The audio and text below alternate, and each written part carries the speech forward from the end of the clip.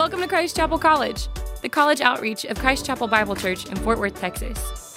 We hope everyone experiences what Jesus calls abundant life, so we unapologetically point to Him as the source of life and joy. If you're a college student in the Fort Worth area, we'd be stoked to connect with you. Find out more at www.christchapelcollege.org and on Instagram at Christ Chapel College.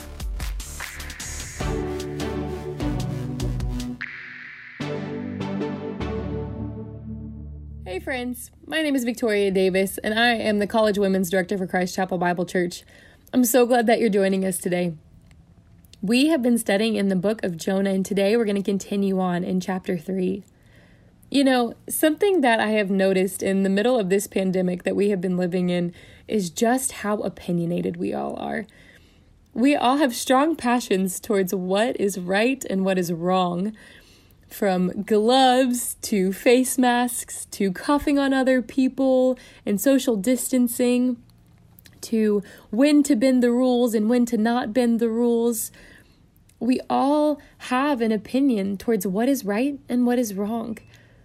And I've seen how when those opinions have been challenged, it will elicit a response within us. We'll either get frustrated that someone isn't wearing gloves and a mask, or we'll get frustrated that we can't go into work. We'll get frustrated that it's not going the way that we want it to. And so I think it's really interesting because I see the same thing happening here in the book of Jonah. Jonah is called to preach to a group of people that he really doesn't like, and rightfully so. The Assyrian Empire was a terrible group of people. They skinned people alive. They put people on poles outside the city to just hang and die. They were a brutal, brutal group of people.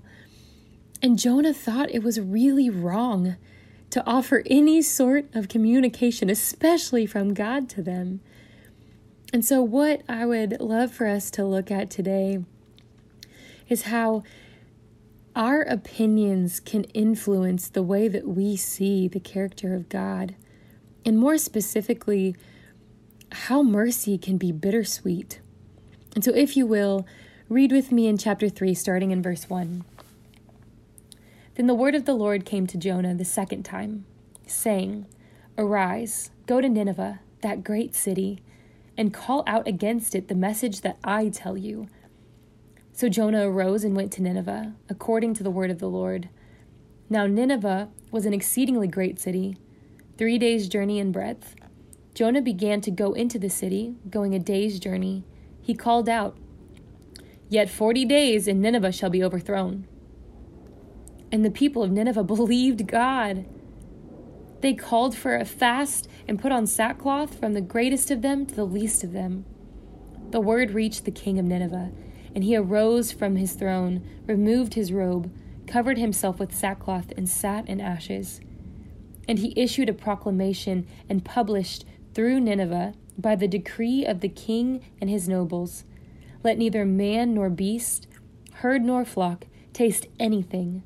Let them not feed or drink water, but let man and beast be covered with sackcloth, and let them call out mightily to God.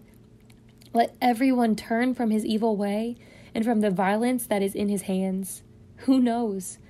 God may turn and relent and turn from his fierce anger so that we may not perish. When God saw what they did, how they turned from their evil way, God relented of the disaster that he had said he would do to them, and he did not do it. But it displeased Jonah exceedingly, and he was angry. And he prayed to the Lord and said, O Lord, is not this what I said when I was yet in my country?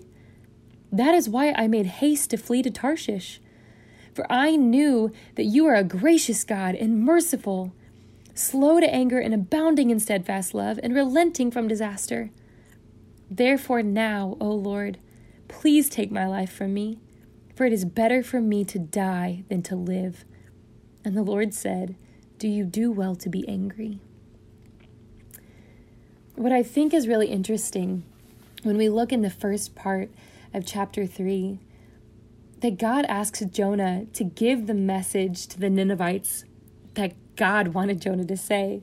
And so when we go back to chapter 1, we see that God says, "Arise, go to Nineveh, that great city, and call out against it, for their evil has come up before me." And then when we look and see what Jonah says to the Ninevites, he says, "Yet in 40 days, Nineveh shall be overthrown." He doesn't talk about God. He doesn't talk about calling them out for anything. He just lets them know, hey, you're going to be destroyed in 40 days. And how Jonah's understanding and his opinion, his idea of what was right and what was wrong, influenced the message that he spoke to the Ninevites, because he didn't believe that God should be merciful to these people. And so we see how God's mercy for Jonah can be really bitter in this moment, because Jonah didn't believe that God should be merciful to these people. And so, but then we see the sweetness of God's mercy. We get to see the sweetness of a people who were so buried in sin and so buried in selfish gain. Yet when they had an inkling that the Lord wanted them to turn and repent, their whole city dropped to its knees and asked for forgiveness. And God responded with mercy. That's incredible. That's amazing.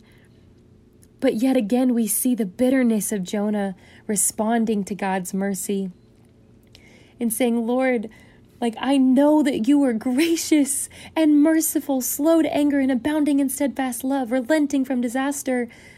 And he makes it a negative thing because he doesn't believe that that's how God should react. He doesn't believe that that's what God's mercy should look like. And man, do I think that's relatable, because I think that we do the same thing a lot of the time. I think we will look at things that are going on in the world or things that are going on in our life, and we get really bitter and angry at God because we don't understand why he is lavishing grace and mercy upon one instance and not in another. And so, friends, my challenge for you in this time is to ask yourself, what is your view of God's character? What is your view of God's mercy? Is it bittersweet? Do we react like Jonah? Do we react like the Ninevites? Sometimes it depends on the day. But I think, man, what a better time than now to have the ability to stop and reflect and to ask ourselves the really hard questions, to look deep in the parts of our heart that can be really ugly or feel misunderstood, and come to the Lord and ask him to reveal to you where you can make those changes in your heart, where you can lay down some of those opinions that you are holding on so tightly to. Things that you don't believe deserve mercy, whether it's situations, whether it's a people group, whether it's yourself. And allow the Lord to step into those spots. Allow community to step into that. Talk to a friend. Ask them to pray with you. Confess with them. Let the church be the church in this time. And so, friends, I hope that this was as encouraging to you as it has been to me. I know that it has made me think through a lot of just where my heart is and how I need to go to the Lord on my own. So thanks for hanging out with us. We love y'all, and we can't wait to see you next time. We'll see you soon.